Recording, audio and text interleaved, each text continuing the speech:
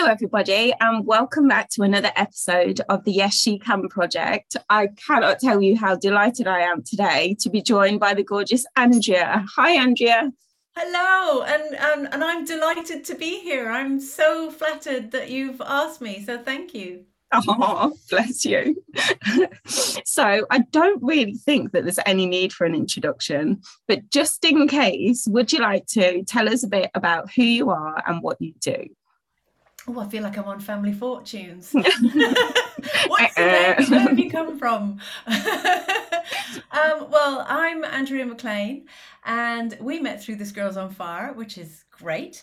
I was a TV broadcaster for over a quarter of a century, let's say. I spent 23 years at ITV daytime. Mhm.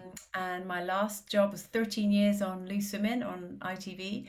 And I left TV to devote myself full time to working on the personal growth and empowerment of women, which sounds very fancy, but really all it is through an app that my husband and I have created. It's just a way of making women just feel good. Because I Yeah. think that's all we need is just some help in feeling good.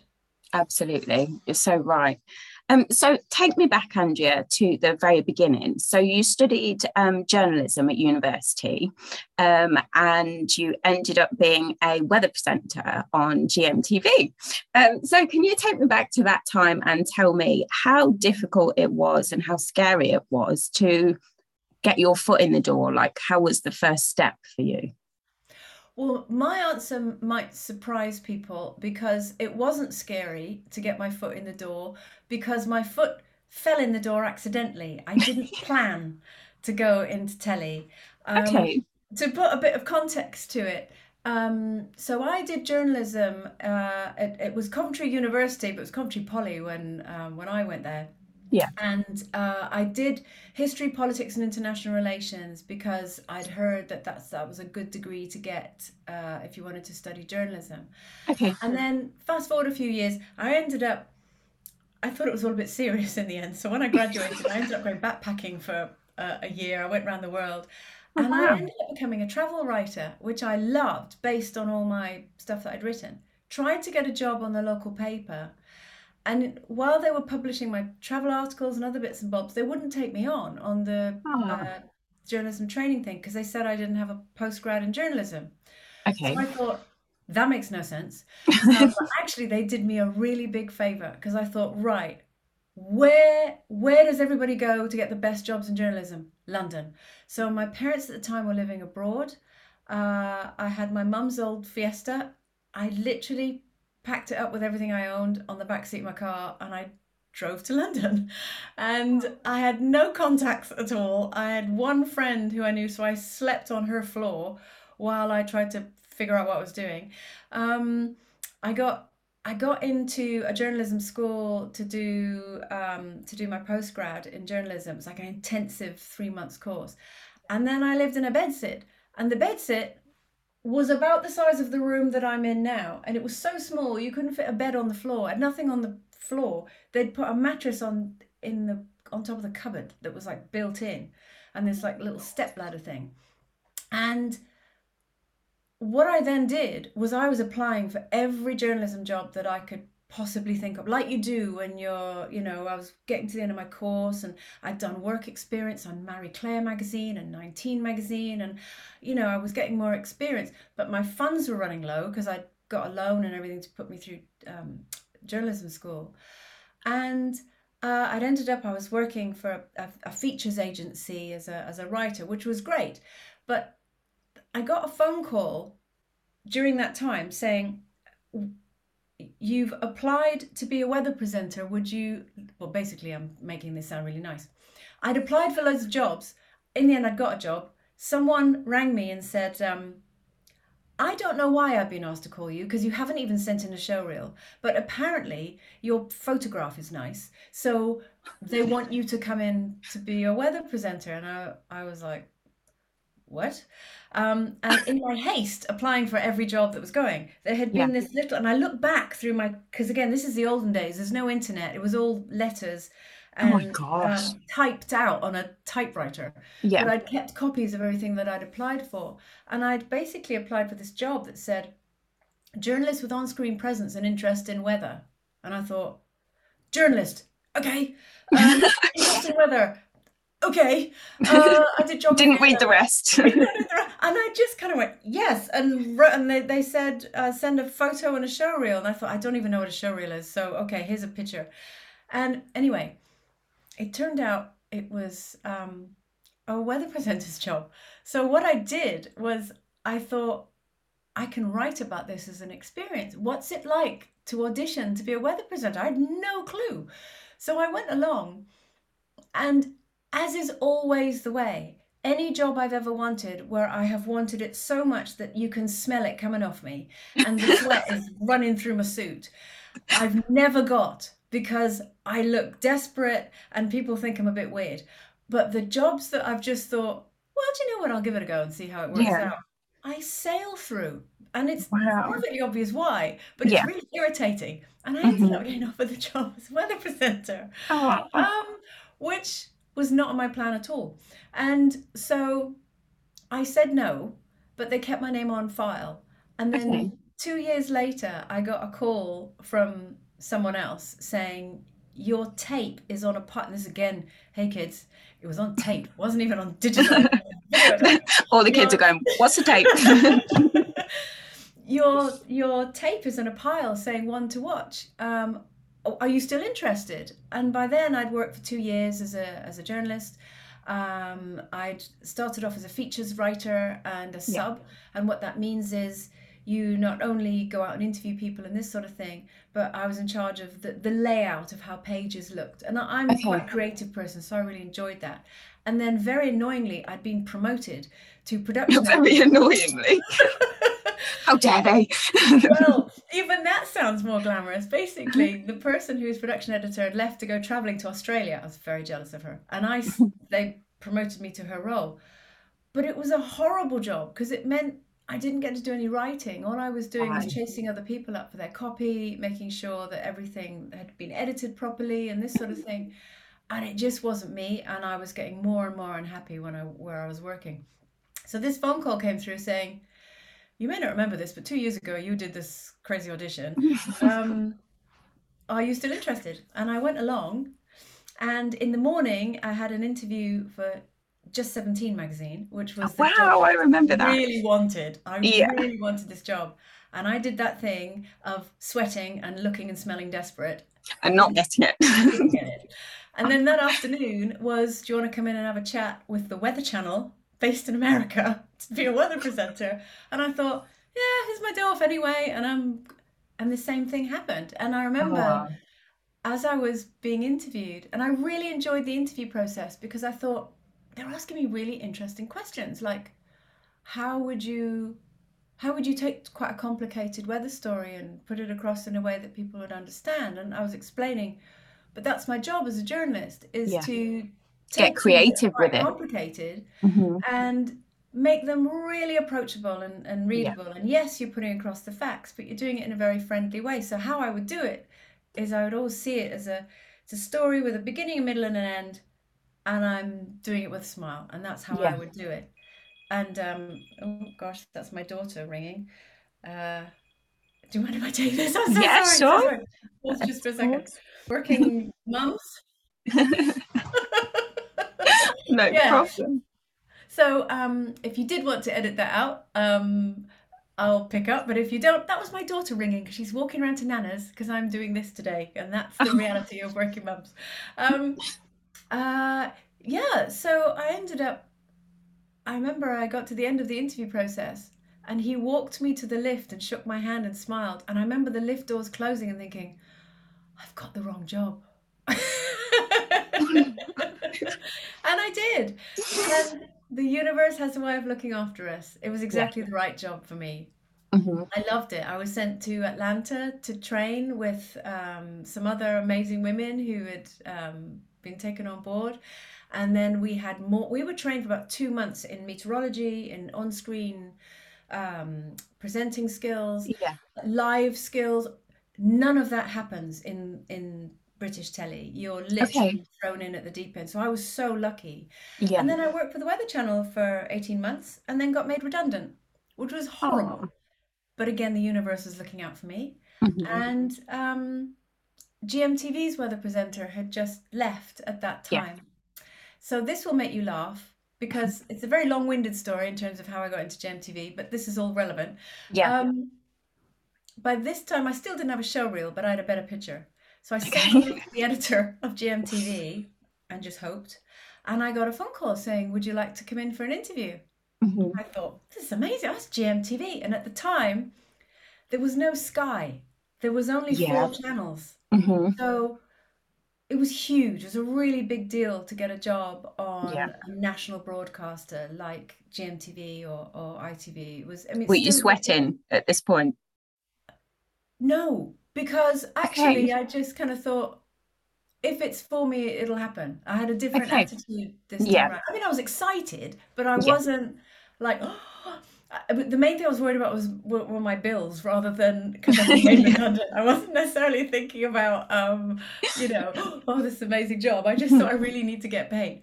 Um, but what I didn't know was when the editor's secretary had opened up his post and my picture came out, she burst out laughing, took it into him and showed it to him and said, "Since when has your girlfriend wanted to be a weather girl?"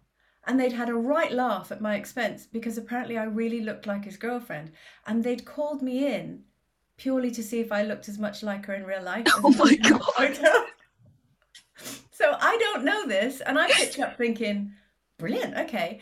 And all they were doing was kind of looking at me and going, gosh, she does, doesn't she? Yeah, she really does. And But I you were like, what? was I do very what? confused. And then he said, "Well, while you're here, you may as well do an audition." And I was thinking, I thought that was why I was here, but okay. So, Yeah. in a nutshell, what happened was they'd already given the job to someone else, and Oh. he was a model, and he was a beautiful young man, and he was a very nice young man, but he Hmm. had no skills in weather presenting. Going back to what I was saying before about British TV is very different. Um, so they hired me to train him to do the job. So I didn't get the Okay. job, but I got the job of training the better looking person who got the job.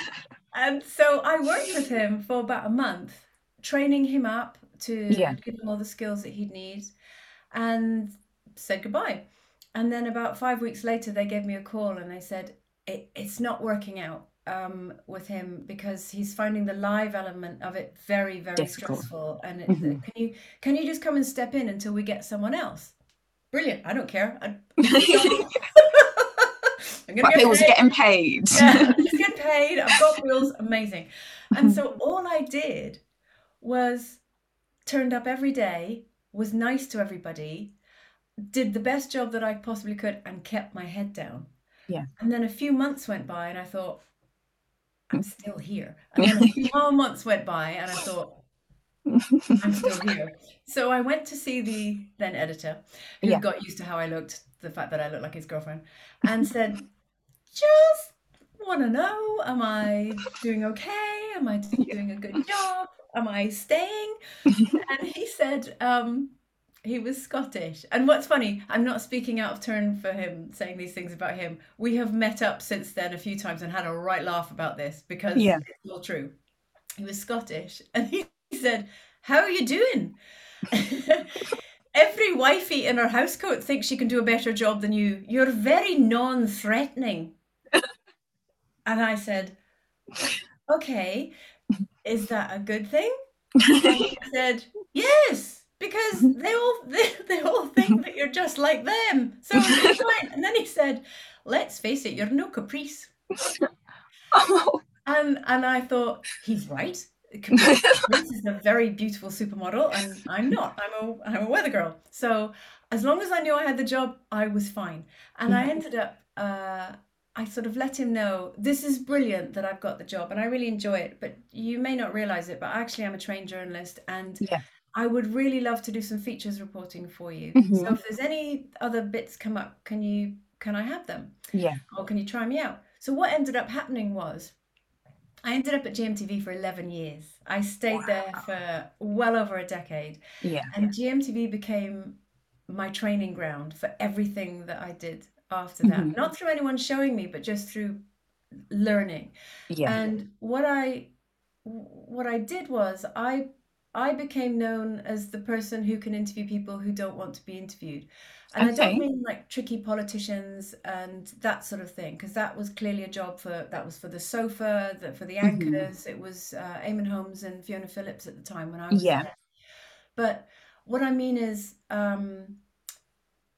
normal people Okay. who have had something happen to them or are going through a difficult time or they've had an amazing time. I was very Hmm. good at calming people down, making them feel really good, Yeah. letting them have the best experience about being interviewed on live TV. And I really took that quite seriously because it's the biggest compliment you can have that Absolutely. you're you're a strong but gentle reporter. Yeah. And that was what I did. And I stood in for Lorraine Kelly, I stood in for Fiona, and I built up my skills sort of out on the road, but Yeah. also in the studio. And that was in the end what got me onto Loose Women. Wow, that's incredible. And I love the fact that it was like accidentally fate at the same time as well. I bet you could train like a lot more people. I bet they kind of used you for your skills and the skills that you'd picked up when you were over in America in order to train other ones.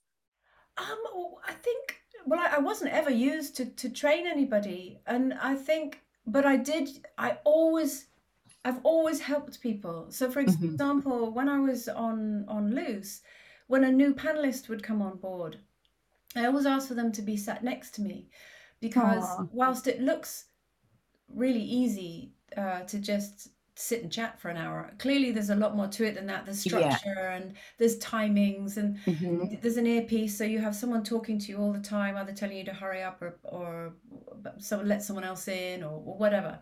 And I used to like to have them next to me so that if I could feel them freezing, as Yeah. in I want to get in but I can't, I'd just reach under the table and either just give them a little pat or Oh, look at them to let them know I'm bringing you in next. yeah. So the camera wouldn't pick up on it, but I would look at, and there'd be the kind of this telepathic, I'm bringing you in next. Are you okay? You up for this? And then they'd nod, and then I'd nod, like, right, Oh, okay, you're good.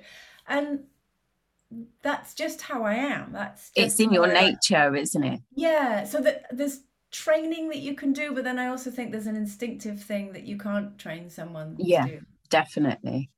Oh, that's so nice, Andrea. Um, so you've done loads. Obviously, we touched upon Loose Women, GMTV, but you've also done a lot of like of the reality shows in between, like Dancing on Ice and Tumble and Celebrity SAS. Was that the reason to do those things? Was that to push yourself out of your comfort zone, or was it a kind of yes situation as soon as you got the phone call, or did you really, really have to push yourself into them? Well, there's very different reasonings behind all of those programs, and the first one I ever did was Dancing on Ice. So I Yeah. took part in the first ever series of Dancing on Ice, which I think must be nearly 16 years ago now. Wow. And you'll laugh at how I got that one. So I was, and it's funny because everyone thinks there's a plan. There's never a plan. Okay. I was doing the weather, and I was sent to the Natural History Museum. Puts a little ice rink out there in the front every Christmas, Yeah. and it was quite normal that I'd get sent all over the place to report on the weather. And this day I was there, and wobbling my way around the ice, going, and it's gonna be raining, and here's your summary, this sort of thing. And my agent rang me that afternoon and said, Christopher, or was it Torval Dean? Anyway, Yeah. Christopher Dean was watching GMTV that morning. Somebody had dropped out of this brand new show that no one even knew was coming Yeah. called Dancing on Ice. And he saw you and he thinks that he can work with you because you managed to stay upright all the way through the weather. Oh, Can you start on Monday? And this was on a what? Friday. So I was, okay, what does it involve? What does it mean? Sure, Yeah. okay, yeah, I'll learn how to skate. But what happened was everyone else had been training for ages beforehand. And this Oh was no. 2 weeks before Christmas, and the show went to air at the beginning of January. So, and I still had a full-time job. So I Gosh. would kind of get up at 3 in the morning, do GMTV, race to an ice rink, train as much as I could, and then I'd be sent to like Inverness or somewhere with the weather. And I'd pack my bag and da da da da. And so the reason I did Dancing on Ice was because I thought it sounded like fun. Yeah. And actually, it was another pivot moment career-wise for me Okay. because I got brought in so late. So I clearly didn't, I wasn't as good as everyone else. But so I got voted out quite quickly. I was the third one out, but the universe was looking after me because, Oh. again, makes it sound like there's a plan. There's no plan. Um, uh, at that time, Paul O'Grady had an afternoon show called The Paul O'Grady Show, which was on Yes, I every remember that. afternoon at 5 o'clock on ITV. And he'd recently jumped and gone to Channel 4 or 5. I can't remember which one he went to. And it happened quite suddenly. And there was this hole in the schedule. Right. And obviously the schedulers were panicking because what are we going to put in that slot? And then I heard It's through the prime time, isn't it, as well? yeah. So it's called sort of shoulder. So it's daytime and then sort of shoulder, which is early peak, and then Yeah. peak time. And so it was a big deal. And I heard through the sort of everyone, oh my goodness, have you heard this? But apparently they were looking to put Dancing on Ice on every evening at that time, but call it Dancing on Ice Extra and have this other show. But they were like panicking. They didn't have a production team set up to do it, blah, blah, blah, blah, blah. And I thought, I've just been voted out. I'm free. And I know all of the dancers. I know all of the judges. I know the whole setup. So I'd be really good on this.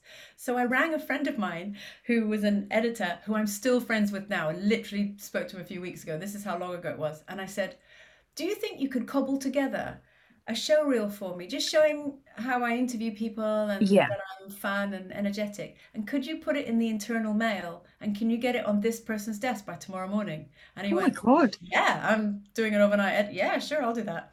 And so he did. And I rang my agent and said, can you ring this person first thing tomorrow morning? Because there'll be a show reel on his desk by then, and say I want the job. Wow. And she went, okay. And I got it. You don't need an agent. You're doing it all yourself. But it was just timing. And so I co-hosted Dancing on Ice Extra for the full run, apart from 3 weeks, of the first series of Dancing on Ice. I did it with Andy Peters, and it was brilliant. I loved every second of that. And doing that job directly led me to doing Loose Women, because they saw me outside of being just a weather presenter and bits of reporting that I'd done. Clearly I could host a live TV show and work in that way. And it was with the ITV team, who I loved and got on really well with. So it was very shortly afterwards that I got a call saying, how do you fancy doing Loose? And I just had Amy.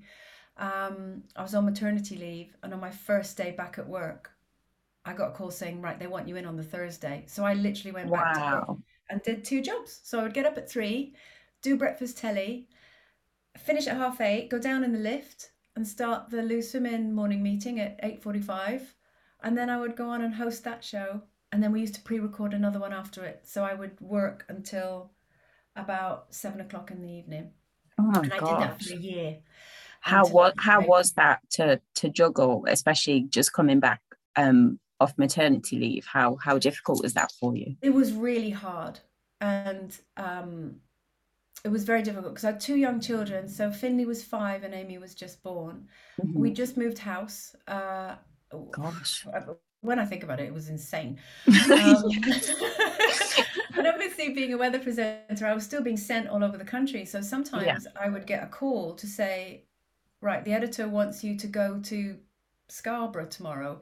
Yeah. And this is when we used to pre-record some of the shows for Loose Women. And they would have to send a car to my house, and whoever was in would pack a bag for me, send the bag back to Loose Women where I was working, and then I'd come off the recording and get on a train, get to where I was going for like midnight, and then read my notes for that, and then get up the next day, do that, and then travel all the way back again. And it's funny, when you watch TV and you see people popping up all over, you never think about how they've got there. Or, and how on earth they've managed it. Yeah. So there was a lot of trains, planes and automobiles. Oh my gosh. One of my favorite shows, Andrea, is I'm a Celebrity, Get Me Out of Here. Has that ever been on your radar? What would you say if you got asked to go on there? I'd love to do that. And Mhm. years ago, I did an interview for it and they turned me down because they said I was too nice. Oh, how can you be too nice to go on there? I just thought, well, that's very honest feedback, so that's fine. And if you're ever going to lose a job or not get a job, didn't lose it, that's not a bad reason. So Oh, you have to start being nastier. Then you can go in the jungle. Imagine. it was a long time ago. So yeah, it was a very long time ago. I mean, not that I'm not nice anymore, but I'm still nice. But yeah, if it came up, yeah, 100% I would definitely. Definitely seem like fiercely independent. Like from when you first started talking about the fact that you just moved to London with nothing, the fact that you just kind of jumped on a plane and went to America as soon as you had that opportunity. Have you always been that way? Yeah, I think I have, and um, I've always been good at seeing an opportunity and thinking, right, okay, this is really scary, but how would I feel if I didn't do it? Yeah. And I think one of the first times I did that, I was probably about 10, Wow. and I can't remember what it was. I used to play a lot of tennis, and I think I got a chance to play tennis somewhere or something like that. I can't remember. And I can really vividly remember being in my room and thinking, right, imagine yourself as a really old lady. And what's funny is I'm probably imagining myself as old as I am now. But imagine yourself as a really old lady. But actually, joking aside, I used to picture myself in a rocking chair.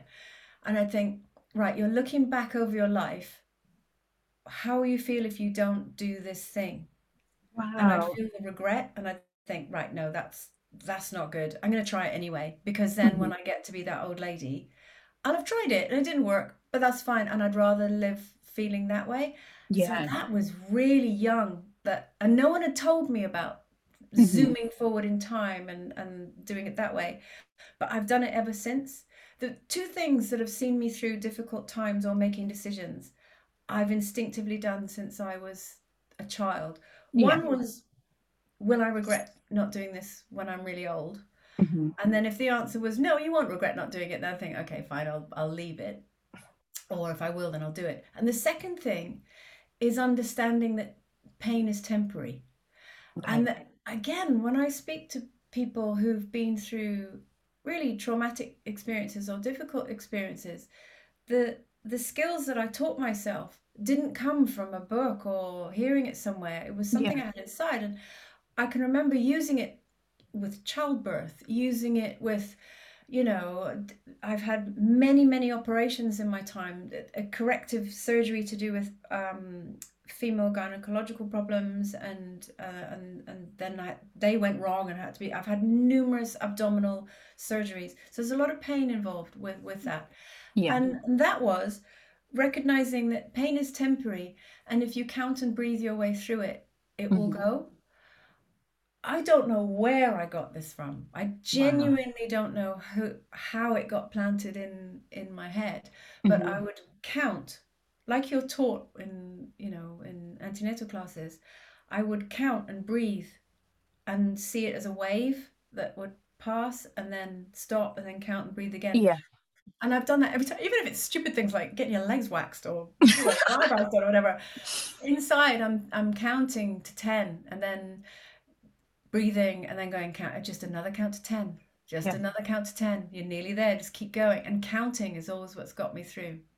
I wonder if actually, in actual fact, you've probably used that for mental pain also. That's probably what's got you through the difficulties in your life as well, because of already having that pre mindset, if you like, that this is only temporary, be that physical pain or mental pain. I bet that stood you in good stead to kind of recognize, when you needed help or, I think so, and I think I've always been very logical, yeah, which even though I'm actually, I didn't even know it was a thing until, again, it's another interesting story. Someone across a crowded room literally came over to me and told me this, and then I looked into it and realized they were right. The person came over to me and said, "Did you know that you're a highly sensitive person?" And I, me, what? What do you what do you mean? And then we started chatting, and she was totally right, totally right. Yeah. And I think even though I am a highly sensitive person, and not in a, oh, I take offense at the smallest thing. Hmm. No, I have always, I tune into other people's Auras. emotions. I see what's happening when other Yeah. people aren't aware, when I Hmm. can feel an emotion in a room. It's like my senses are turned up too much. I feel too Yeah. much. But despite that, I'm also very logical. Hmm. So that you wouldn't think that the two would go hand in hand. No. Yeah. I I'm always able to, well, not even if I lose the ability, I can find it again, of thinking, ah, so you're feeling overwhelmed or you're feeling Yeah. anxious or all of these things. It's because of this. That's why Yeah. you're feeling it. It will pass. So Hmm. although my dial is turned up too high, and I do, and I still have it now, um, and it's horrible sometimes, but I can tell myself, oh, okay, it's because of that. So take Yeah. yourself away.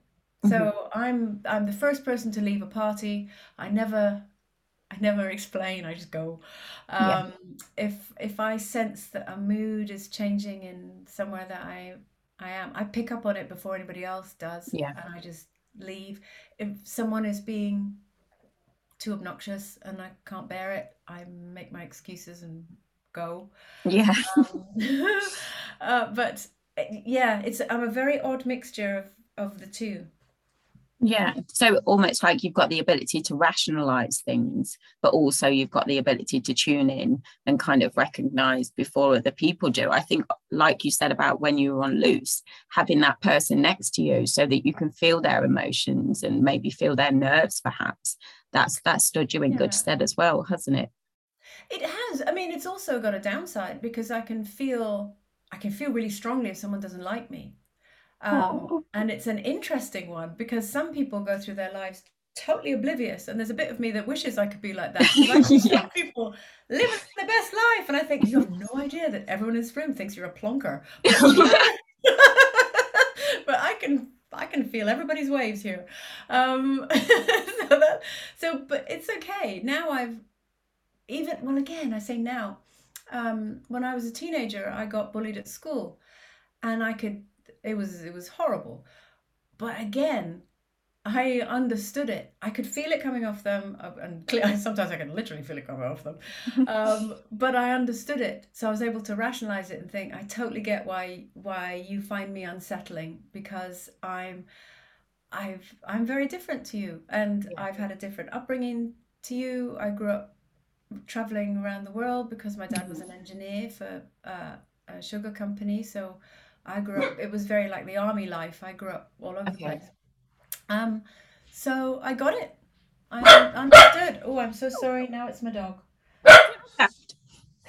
Hold on, one second. Something's at the door. Hello. All right. Okay. Okay. That was my daughter coming home now. Nana's dropped Ah, down. home from nannies. Bless So you. sorry about that. No, don't be daft. So I can't imagine, Andrea, like from a personal point of view, because I'm a super sensitive person and I get really stressed like with what people think about me and things like that. And it makes me really upset if I can't understand, say if somebody doesn't like me and I don't know the reason why, it kind of really unsettles me. So for you, from your point of view, being having the level of fame that you have, how difficult is it to be kind of really under scrutiny all the time and living your life with that kind of spotlight on you? How do you manage? I think it's a muscle that you build strength in Okay. because you nothing nothing stops you feeling hurt by people not liking you because we're all made the same way. We want everyone to like you. I in particular like people to like me because I am a nice kind person who Yeah. cares. Hmm. So I do. I feel it when people don't like me. But the difference is being in the public eye, and maybe certain members of the public not liking me, is I've been able to rationalize that because I think, well, you Yeah. you don't know me, so you're Hmm. basing not liking me on something that you've seen me do, Yeah. and you might not like that thing, or there Hmm. could be something about me that you just find really scratchy and really irritating. Scratchy. Do you know what I mean? Some people just make you scratchy. They just, I can't put my finger on it why I don't like them, and I maybe, will and leave the room. so, and the way I rationalize it is I think, well, I don't like everybody. So Yeah. why do I expect everybody to like me? And so I don't really have a problem with it. What I do Okay. have a problem with, and I will always have a problem with, is if I don't like someone and they make me Mhm. feel a bit scratchy, I just remove myself from their Yeah. presence. And because there are 7 billion people on the planet, why would I want to Mhm. spend my time staring at someone who's making me feel Scratchy. scratchy? So I don't. There's loads of other people I can go and stare at. The thing I don't understand is why someone will seek someone out Yeah. and keep going at them, to Hmm. pull them down, to troll them, to tell them exactly how horrible they think you are. Yeah. I don't understand that and I don't accept that. And so it's taken me a while to get to that headspace. I bet. And um sometimes I try and answer them back nicely, and I'll say, Okay. "Oh, okay, wow, you," especially if it's on DMs. I don't tend to do it publicly, but Hmm. I get trolled in my DMs on social media. Oh. So sometimes I'll answer them back and say, "Wow, you really don't like me." That just let you know that's okay. I get it. I don't like everybody either, but are you all right? You Yeah. sound really upset that you Hmm. don't like me, and I'm just, before we go our separate ways, are you all right? And sometimes people come back and go, no, I've had a really bad day, and Hmm. seeing you look so happy has really irritated me because I want to be happy. And then we'll end up having a conversation over Yeah. messaging, Hmm. and then normally they'll apologize or say, oh, I'm sorry, I just kind of lashed out, and I'll say, that's okay, have a nice day, and it carries on. Oh. um Other times there are certain people that will always find you scratchy, and it doesn't matter what you do. And when I do the first tack, which is, hi, he comes back with double barrels, and they really don't like me. So then we come to a mutual agreement of we are never going to be on the same page. So now you're Oh my blocked. God. So they just go. Do you, do you think that because obviously we know that people behave in that kind of way because of some kind of unhappiness and hurt within themselves, and it's easier to project that outwardly than it is to kind of look within and deal with whatever's going on in their life that makes them unhappy? Do you think, would that be your advice to somebody, to respond to them? No, I'm very odd. Don't do what I do. Um, and also I don't do it to everyone. There are some people who, and again, after years of being in the public eye, you can sense it. There are some people who they're this is just a game to them. So Yeah. they're just out scattergunning, seeing Yeah. who they can upset that day, and they just get a straight block, and I'm not interested. And Hmm. sometimes people will pop back up saying, oh, you've deleted a horrible comment on your timeline, can't you take it? So I delete that as well. Yeah. And how I see that, it's not about I can't bear to have any criticism. I get criticized daily, so clearly I can take it.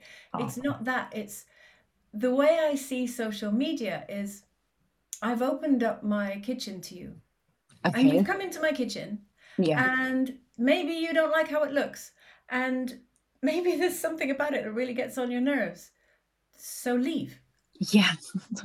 I'm not forcing you to stay here, so Yeah. leave. And if you were literally standing in my kitchen and we were getting on, it'd be awesome. We'd have a great old time Yeah. because we'd be standing in my kitchen. But if you're going to stand in my kitchen and slag me off and slag off my Mhm. family and criticize everything you think I stand for, then I will ask you to leave my kitchen. So that's how I see Exactly. it. Through the same door that I invited you in through. Yeah, yeah. I bet that's really difficult, though. I think that's one thing that I would really struggle with personally as a mum. Anybody criticizing my family, I think that's where I would go from being like a placid, nice, kind person. I think it kind of kicks in something entirely different, doesn't it, when it goes to the next level like that? Yeah, and obviously I can take it if people criticize me. But it hits a raw mum nerve Yeah, if it's not just my children, but my husband or anyone, or even friends, anyone yeah, that I care about. But again, anyone who is behaving in that way are kind of in two camps. They're either hurt and they're lashing out, yeah, or they're really not very nice and they're just yeah, playing. And so I don't just don't engage yeah. because they'll move on and find someone else, Hmm. which is It's so horrible because then sad. it's going to someone else. But you know, it's it is what it is. Yeah, exactly. Moving on to Loose Women, Andrea, you made the decision to leave back in December 2020. Um, what was the inspiration or the motivation behind that at that particular time? Well, as you know, I'd been running this Girls on Fire on the side for quite a while, Yeah. and I'd been. It had started off as a free online blog that I'd Okay. put together after my second book came out. Confessions of a Menopausal Woman, just in That's case you need right. to. And the reason for that, and the reason I don't normally tell people which book it is, because then people think, oh, it's a menopause site, and it's not. But what that book did was I'd never written a book that was to help other people before, and Right. it clicked in something in my head that this is taking something that I've instinctively always done, Hmm. and actually I'm really enjoying doing it in this way. Oh, So I put together with Nick um, thisgirlsonfire.com, and it became just this free online space where women could get articles on anything. And because my journalism background, I really enjoyed it. Was quite magaziney, sort of paper, yeah. you know.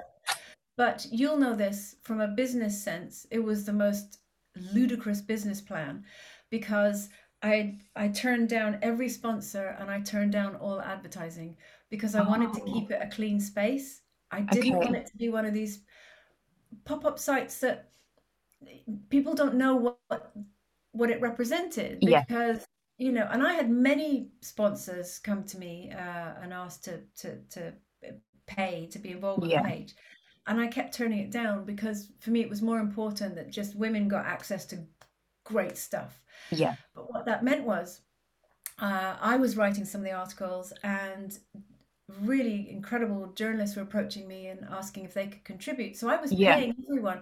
I then was putting more of a team together in terms of building the website up. Nick ended up, he quit his job to go Gosh. into this full time because he was Hmm. doing it sort of on the side. But what that meant was I was then working every hour, taking Yeah. every other job that was coming and putting it all into paying for this site. So technically the Okay. site was doing very well. It was Yeah. We were being visited by 75 countries around the world. Our Wow. click-through rate was incredible. People were Hmm. finding us purely through our great content. They didn't know Yeah. who I was. And I loved it, but I couldn't carry on. And so I had to try and find a way to monetize the site, but in Yeah. a way that still felt um, Authentic to what you were authentic and trying to do. honorable. Yeah. And so again, we tried two different things. We tried the marketplace, which Hmm. that's how we first got to Yeah. know each other. Yeah. And for me, this Girl is on Fire. It's my mission. It sounds silly, but we wrote it down in our office wall at the beginning. So my mission is to empower 100 million women around the world to get Wow. the emotional and financial freedom to live a life they love. So Hmm. that is like my buzzword that is in my head. So for me, because I've struggled financially, I've struggled emotionally, I've been a single parent twice because I've been divorced twice, which is, Okay. you know, once is god awful, twice is horrendous. You know, Oh, the feelings of shame and the vulnerability. Uh, my only my only reason for me was to put a roof over my kids' head and keep them yeah. feeling safe and calm and loved. So for me, if I could provide the emotional tools for women so that they could have the emotional support that they need just to feel great about themselves, so they can go on Yeah. and do whatever they like. That was one side of it. And then for the marketplace, again, for me, it was about financial freedom. Because for Yeah. me, if you give a woman financial freedom, she can do and be whoever she wants. And Absolutely. I've always been very lucky that I've had a drive in me since I was a very young teen, a tween probably, Hmm. uh, to earn my own money and look after myself. Yeah. And it's something that I think men think is a great idea, but I don't think they fully understand How the important it is. how vital it is. Yeah. And especially when you hear what is going on around the world politically now, Yeah. it makes my blood run cold because women need they need the emotional and mental tools so Yeah. that they have the power Hmm. to become financially free, Yeah. so that then they can make their own decisions when it seems like governments and everyone else is trying to take their power away from them. Hmm. So that was sort of my driving force. We launched the marketplace, and unfortunately, then the pandemic happened, and just the whole thing, as you know, it couldn't sustain itself. So Yeah. we've had to park that for now and focus 100% on the community side of things. Yeah. But how I've managed to sort of build bring the two together is using the skill set that I've built through 25 plus years of working in TV. So all the Yeah. skills that I had on GMTV and then on Lou Simin, um, what I do is bring together amazing experts and interview them and bring out great advice so that they Yeah. can pass it on Hmm. to our community. And it's advice on everything that I think a woman could need. So it's Yeah. either family based, financial based, business, whatever. So why did I leave Loose Women to do this? Because a lot of people have asked me, well, couldn't you have just kept doing them both? Hmm. Not really, because there's a very big identity wrapped up in working on a program like Loose Women, which was Yeah. brilliant for the time Hmm. that I was there. Yeah. Um, but mentally, I needed to focus on one thing, Yeah. and I wanted that one thing to be this Girls on Fire, because Hmm. it'd been 4 years kind of in the making of realizing actually this is now, people were using the term side hustle, which kind of annoys me because it downplays how hard work it is to have a whole Yes. business working on the side of something that Yeah. you're doing as your day job. It's an Hmm. incredibly difficult thing to do, and it's as irritating to me as the word chick lit. No, it's a book that's written for women, and it happens to be blooming brilliant. Don't downplay it by calling it chick lit. Yeah. So for me, it was right. I need to go all in on this because Nick was running everything behind the scenes on his own, with me coming in after work going, no, I don't like that. No, change that. Hang on a Okay. minute. I want to go in this direction. You've gone off a bit. And so he was like, I'm trying to run this and you're only half in. You need to, Yeah. jump in. And so why did I do it then? Because I'd been waiting for the perfect time when I didn't feel scared. And then Oh, I realized that there's never going to be there's never one. going to be a time when I don't feel scared. But also, I kept thinking, because it was such a 90-degree turn from what I knew I was good at, I kept thinking, well, who am I to do this thing? Because I'm not a business person. I don't understand the business world. So, one, what if I do it and it flops and it's terrible and I've just given up being the breadwinner to go in and do this thing?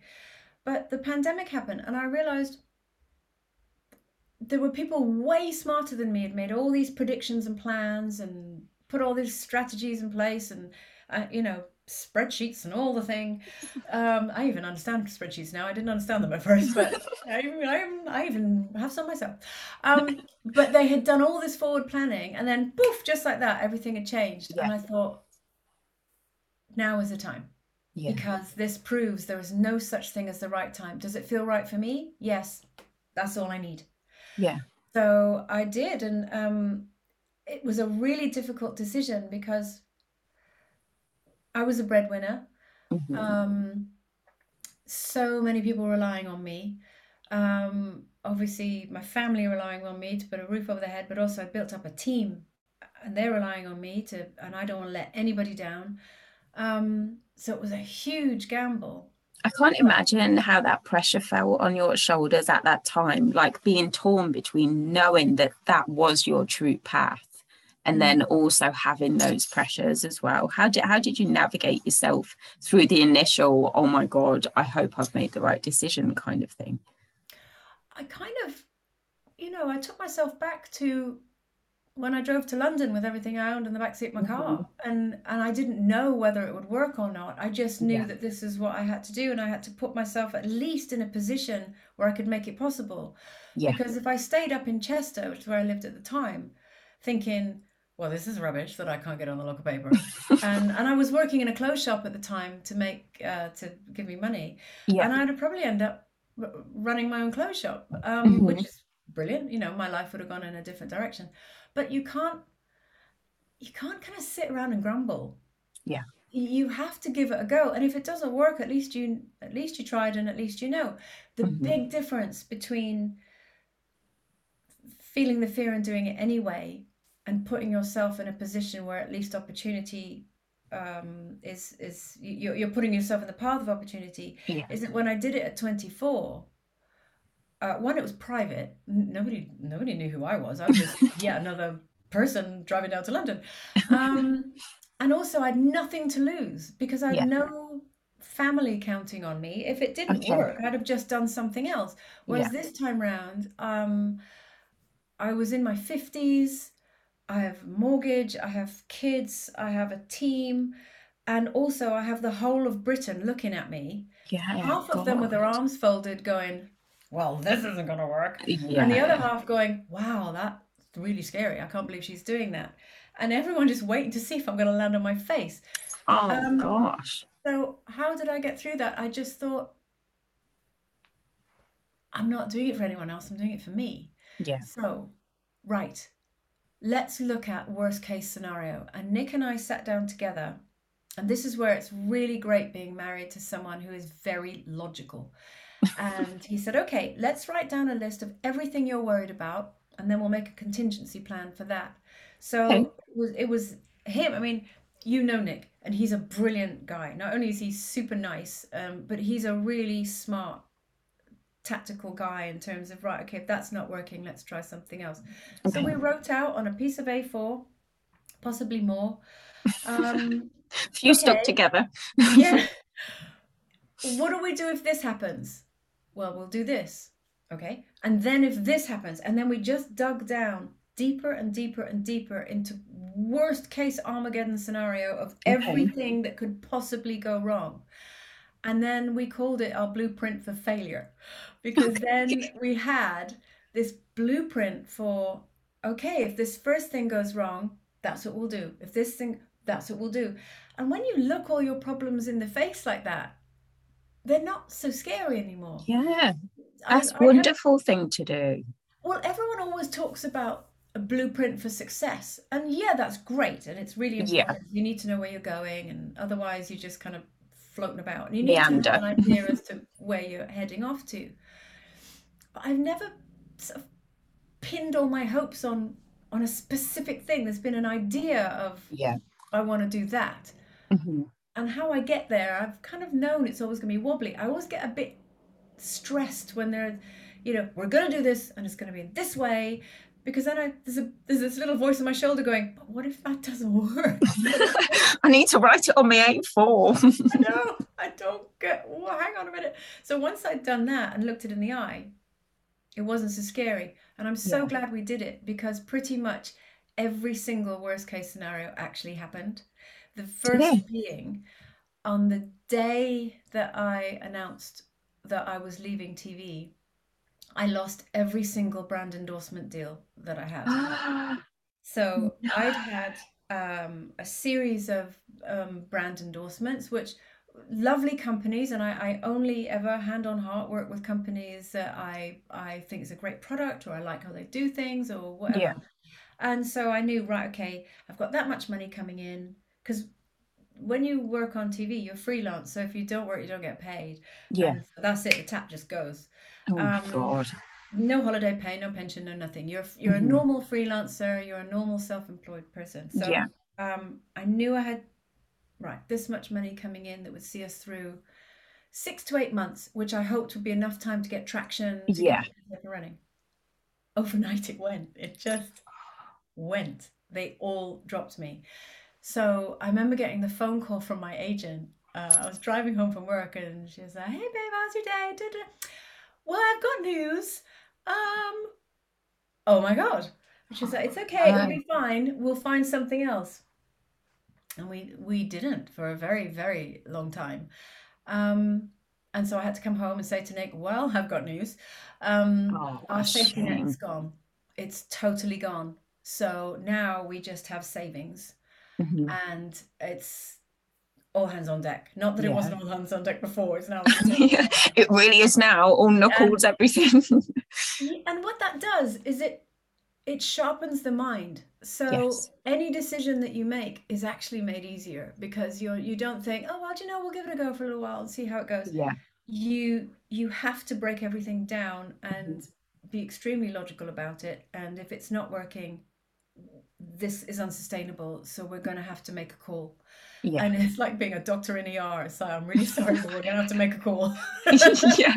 And that's No it. beds today. Yeah, that's it. You know, it's the patient is not going to survive. We're going to have, it's a horrible, difficult call, but we're going to have to make this call. Oh my And now we're gosh. going to have to keep moving forward. Yeah. And that's pretty much how it's been. Hmm. Um, what's wonderful though is it's coming together. In fact, it's come Oh. together. And it was tech that let us down in the end, which is understandable Hmm. because we were building an app, and anyone who's involved in anything tech, we're dealing with a company in San Francisco, and they're brilliant at what they do. But everything was taking so much longer Right. to pull together and work. But what it actually did was we opened our This Girls on Fire membership for a very short period of time and then shut the doors. So we Okay. actually ran a closed shop for almost a year. Hmm. Actually, it was a year. Um, actually, yeah, looking at it now, yeah, it was a year, and we didn't let anybody else in. So what that's like is, people could be looking through the shop window thinking there's something going on in there, but I can't get in, so they just walk by. The Um, keys in the door. yeah. And what we did was we were testing and measuring with our founder members, and we were testing Okay. and measuring. Right, will the app work in this way? No, okay, so that's not good. How about masterclasses? What kind of length are you enjoying? Do you like it Yeah. an hour long with a 42-page workbook? No, too much? Hmm. Okay, right. How about a half-hour masterclass with three key Yeah. takeaways and a 5-page workbook? Brilliant, let's do that. What kind of guests are you really enjoying? Right. So we were constantly providing, surveying, tweaking. And what that means is by the time our doors officially open, and we are now on the App Store and we are now on Google Play, Oh, what yay. it means is we know it works. Yeah. And in a weird way, again, I keep coming back to this, the universe was looking after us. Hmm. Because if we'd have opened our doors and thousands of people came in, we'd have been so scrabbling just to provide Yeah. content and do whatever. We wouldn't have been able to tweak it and refine it and make sure that Hmm. actually the product that we're offering Yeah. is as good as it can be. Hmm. And actually, we've worked in practically lab conditions for the past year. And Goggles now, on. yeah, exactly. And so now we know it really worked. And also, what's so beautiful is our founder members are the most incredible, loyal, beautiful, wonderful women who Hmm. are still with us and here Yeah. for the ride. And they've now become ambassadors for us. They message us, right, what is next? How can we help you? How can we Oh, help you, send a message out to the world in terms of what, this amazing experience that we've had in terms of our growth. And um, so I wouldn't have actually changed anything. yeah. But I think what you've done, though, Andrea, with the community that you've built, by having them on the journey with you and by asking for the feedback, it's produced those wonderful people and those loyal people, because they feel like they've been a part of something super special from the very beginning, especially if they've been allowed, to help you make decisions and things. And I think that's what makes it stand out from other memberships, definitely, because it is a real community. It is, and also we genuinely care.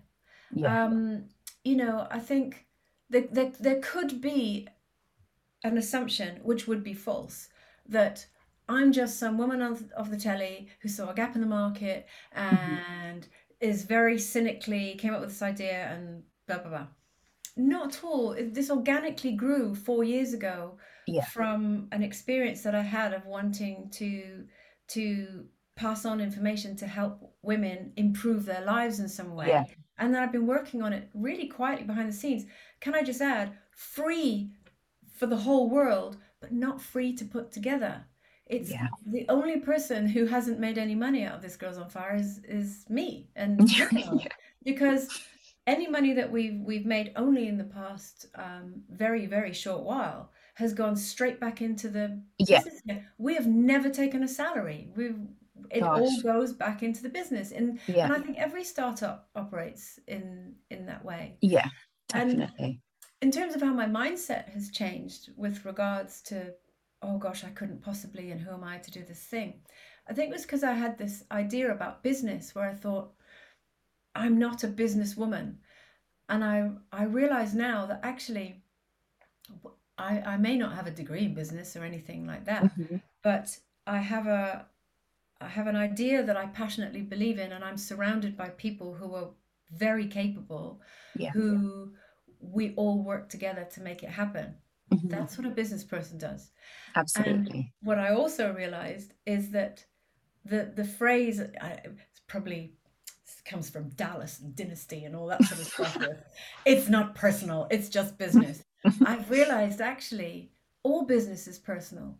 And Absolutely. once I realized that, oh, my shoulders came down and I breathed Hmm. out because I thought this is something I can do. Because actually, business is building relationships with people Yeah. and working together and Hmm. collaborating and actually really joining together and wanting something to work for everyone. I'm really Yeah. good at that. Yeah. So I And don't it's need. about having that passion, isn't it? I think so many people would love to have a business of their own or would love to venture into business, but like you say, that the whole facade of business feels often unreachable to women, especially, I would say. But in actual fact, what you're proving is, and I think what we all prove as women in business, is you don't have to have all the answers. You don't have to know what you're doing from the very beginning.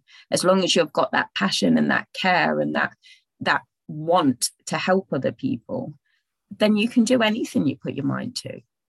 I think yes, but I also think you need to surround yourself with a great team. Yeah. Because you, again, a big relief and shoulders coming down and breathing out was realizing, oh, I'm not supposed to do it all on my own.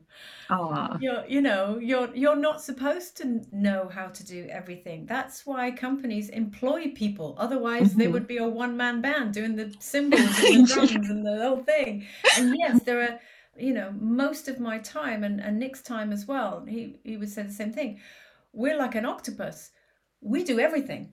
Yeah. We have our eyes and hands across every part of our business because we're still so young in it. Yeah. But we we are very aware that we need to know how every nut and bolt of it runs, especially at this Mm-hmm. point in time, because when we scale, which Yeah. is something that we, of course, we want to scale because we can't continue at this rate, and it's not greed, it's common sense. We Yeah. need to grow bigger because Mm-hmm. one, it's unsustainable. We cannot keep working at the level that we're Yeah. working on no income.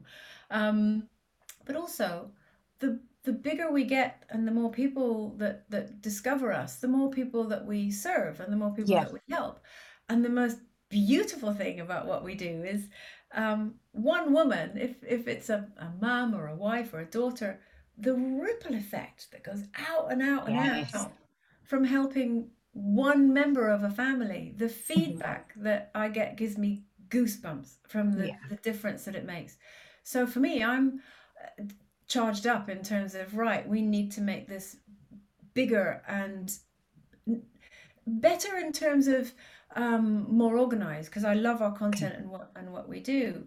But and I we haven't necessarily put it out there yet, but again, one of my plans from the beginning was it's great to raise women up in a relationship, but you need to raise the man up as well, because otherwise there's an imbalance there. So Okay. I'm lucky that Nick and I both feel the same way about personal growth, Yeah. about learning, all of these things. So in the third quarter of this year, we're launching this Guy is on Fire. Oh, congratulations. Thank you. And so we are working really hard behind the scenes now on that as well as this Girl is Okay. on Fire. And I think a lot of the learnings that I've had, it's taken me all these years to get to this point with this Girl is on Fire, but there's so much of it that can just be flipped and mirrored in Yes. terms of Hmm. for men. So it will be a much quicker process in terms of putting Definitely. Guys on Fire together. But Because we're you've got the foundations already, haven't you? And you've gone yes. through the lessons that you've learned or the mistakes that you've made that you won't need to make for a second time. And also the contacts that we've made. We have met some Yes. incredible people in terms of Olympic coaches, mindset coaches, all sorts of amazing people who work with both men and women. So Yeah. many of them will end up working across both Yeah. platforms, which is great. And I've been able to relax in terms of, oh, but I'm not an expert. No one expects me to be an expert. Yeah. I'm me, who I have my own learnings to share. And yes, I've trained as a coach, and we're continuing our training. Both Nick and I, we're now training as an LP coach now. So Okay. we've made it our ambition as well on the side that every year we'll keep adding to our qualifications and our learnings so that we can just offer more. But Yeah, really, my exactly. job is to bring the experts on board and Mhm. just say, you know, here they are, aren't they amazing? Go and learn great stuff through them. And I feel more like a mum, really, just Ah, helping them along and that sort of thing while building on the side. and You watching know, them and grow as well. I bet that's a really, I bet it's so special to be a part of so many people's journeys and see kind of how and where they are at the start, and then with your help and the community, because that's another thing. It's not just you connecting with the community at this Girl It's on Fire. Everybody connects with one another, and it's a really, really nice, group of people. I can definitely say that from when I was at the marketplace. Like, the ladies are just amazing, and your team as well. thank you. That really means a lot. Thank you. And yeah, the one of the things I love, so inside the app we have, it's like a private Facebook group. And so if you're familiar with how that runs, it's so we put posts out and then people can comment. And but it's what I love about it is it's totally self-contained within the app. So you don't get distracted by any other groups that you belong to, like you would say Okay. on Facebook. And what I love is sometimes, because I go in it every day and get myself involved and chat and react and things. But sometimes I sit back. So I'll watch someone put a post out about whether a difficulty that they're going through. So people Okay. post just like they do in Facebook or Instagram. And then I sit back and I watch how the other community react to it.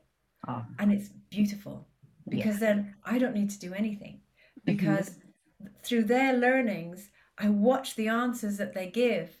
And sometimes, it will just be oh, hang in there, you're doing really great. Yeah. Or even on the flip side, yay for you. Oh my gosh, you got that promotion. That's fantastic. Or sometimes they'll say, did you listen to such and such a podcast? Because we have our own podcast Yeah. within the app. Listen to, have a go on this masterclass. This really helped me. And so they all support and lift each other. And actually, I don't need to do anything. And for Oh, me, that's when I feel like a proud mum, because it's like yeah. it's working. They're helping Hmm. each other out, and that's exactly what I want. Yeah, definitely. What's been your biggest challenge so far, Andrea, would you say? In the business, it's been finances. Okay. Obviously, you know, any startup would say that it's cash flow, because obviously Yeah. it costs money to bring a product together, and Hmm. you when you're especially when you're in a catch-22 situation of when you're in build but you can't sell it yet, that Yeah. was really challenging. Um, but I'm glad that we stuck to our guns, and we didn't put anything, you know, we could have just gone, do you know what, forget an app, let's just do it on Facebook. It's I My goal is to put personal growth into the palm of your hand. I want it to make it as Yeah. habitual that you scroll Hmm. through our app as you do with Facebook, going, actually, Yeah. no, that's a really good idea. So the challenge was that, but that's normal startup challenge.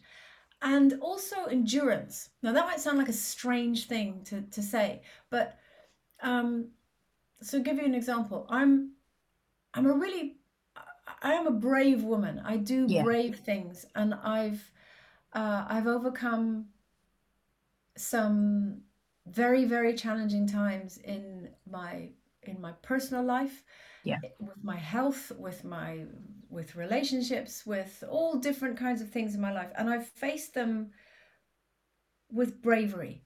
Yeah. And I've made difficult decisions and stuck with them, or I've made difficult decisions, thought, actually, do you know what? That doesn't quite work, and I pivoted. So all of those, I kind of knew I had it in me. Hmm. What I didn't anticipate was the how much of an endurance test starting a business would be. Yeah. And what I mean by that is it's all very well to run on adrenaline and coffee and going, yeah, we're going to pull through. You cannot do that for 18 months, No. working 18-hour days Hmm. every single day, because you'll fall down. Yeah. And for me, it was recognizing, right, this is a marathon. But it's a marathon that's almost run at a constant sprint. So Yeah, totally. Just describe business in a nutshell there. so it's okay, how do I work with this? And clearly for me, because I pivoted at a 90-degree angle from a job that I was used to its rhythm. It was finding a new rhythm of working. That Yeah. was really challenging, Hmm. because I was used to going out to work, and I did a job.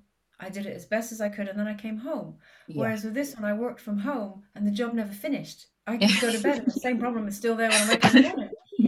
And this was new to me, because obviously I did a job and it all tied up neatly in a bow and it was Yeah. finished. And to be fair, with especially with live television, it's the complete opposite of what being an entrepreneur and a startup is, because you would do a job and you could either think you had knocked it out the park and done the best job in the world, or it had been a terrible show and everything had gone wrong. Either way, within 10 minutes nobody cared, because they were Yeah. working on the next day's show. Yeah. So you had to either get over yourself, as in stop thinking you're amazing, or get over yourself, as in pull yourself together, you've got to do it again tomorrow. Okay. um, but either way, the job was done, and then you Yes. started again. Every day Hmm. was afresh. This was so different, because you were starting again with the same thing you were working on the day before, Yeah. the same thing you were working on the day before that, and you still hadn't figured out how to solve it.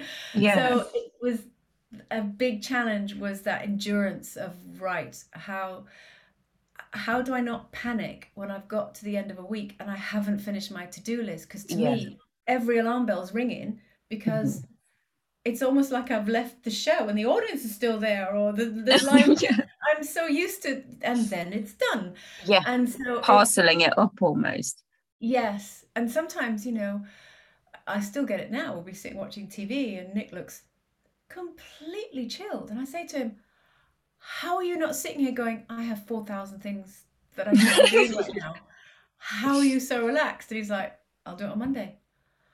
But I can't think straight because I know it's in there and I've got to do it. He's like, you got to let it go. Yeah. You have to learn to park it. So he plays golf. That's where he is now. He's out playing golf. Hmm. I need to find my thing. I don't know what my thing is. But he can just switch it off, and that's how he faces the endurance challenge. Yeah. I haven't quite found my way yet. I need to find my way. Oh, it's about having boundaries, isn't it? I think a lot of the time, and getting off that constant run. What do you think you will choose as your thing? What makes you Um, happy?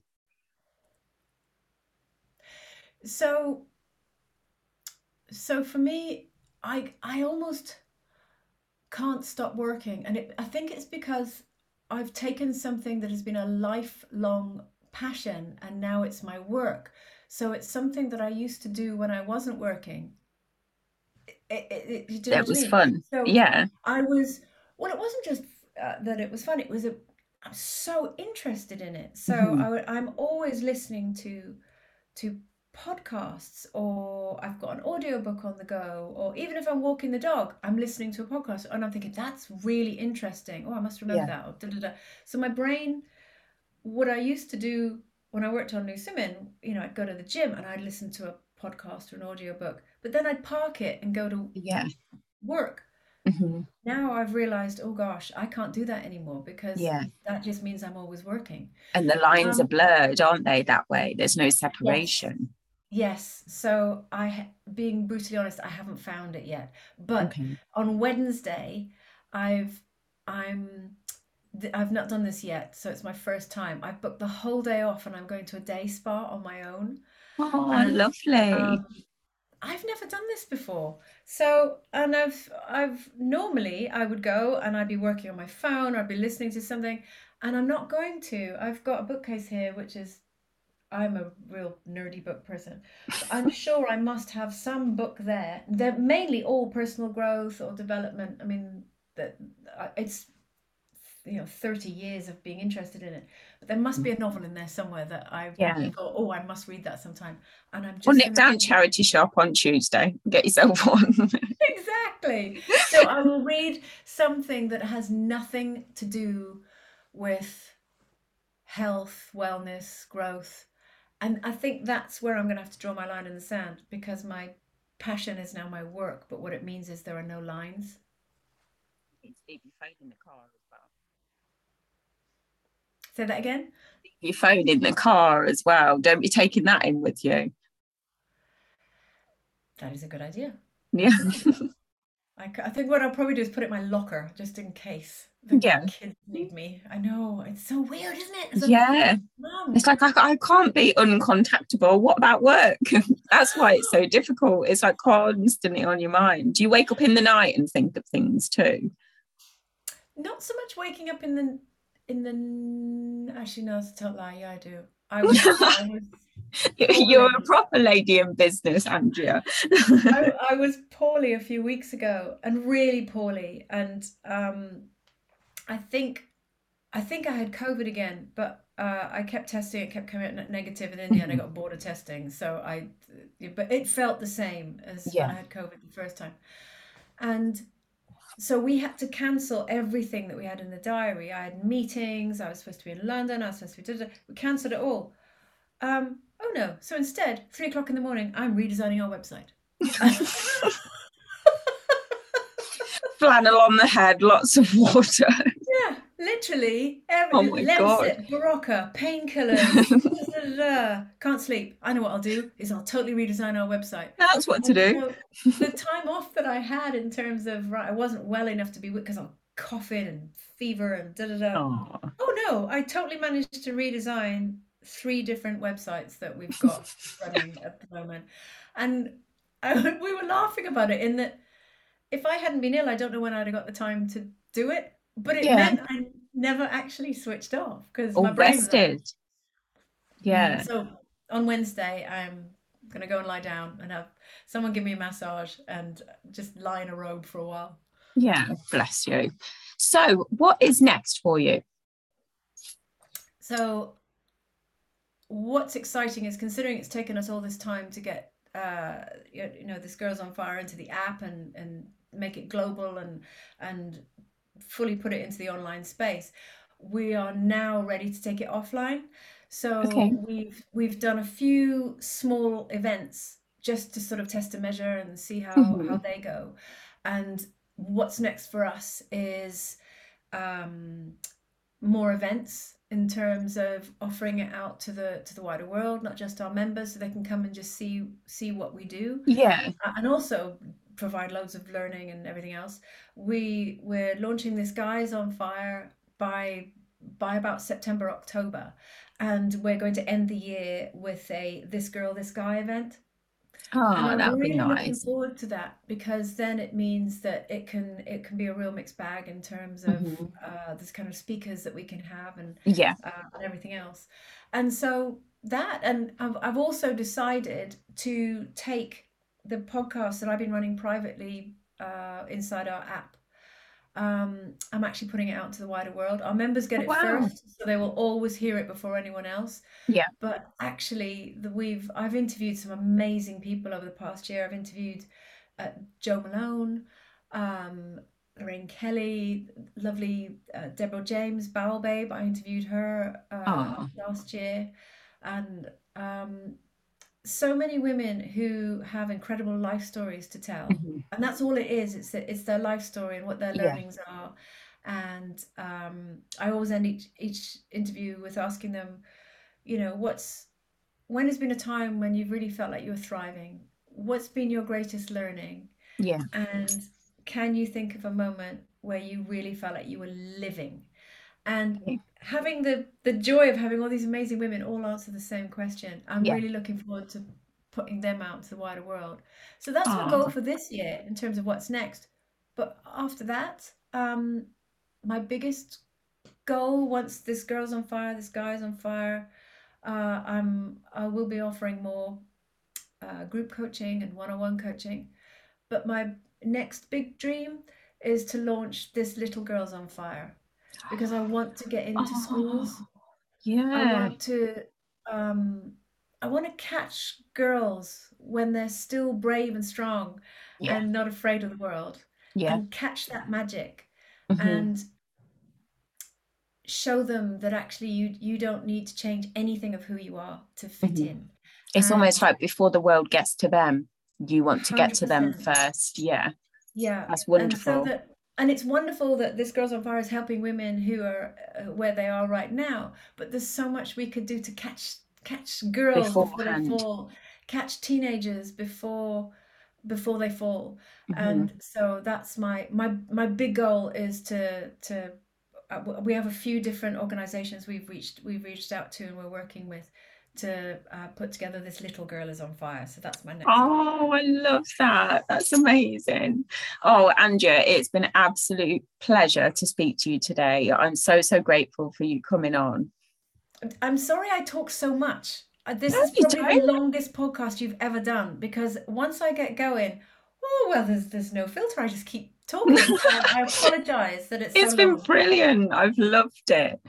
It's been so Good, thank nice. you, thank you. And And I've I really enjoyed hope being that in the on. future, I really hope that in the future you launch the marketplace again. So I'll be your first sign up. Do you know, fingers crossed, because I loved the idea of that. It's just the Mhm. timing wasn't right for it, and Yeah, it is always still emotional freedom and financial freedom. That's what I'm trying to find a way to yeah. give to women. So you will be the first person I will call if the Thank marketplace comes you. back on. You will find out. Definitely. I'll be sitting by the phone. All right, then, Andrea, you take care. And it's been wonderful to speak to you. Thank you so much. Oh, thank you. Thank Thank you. you.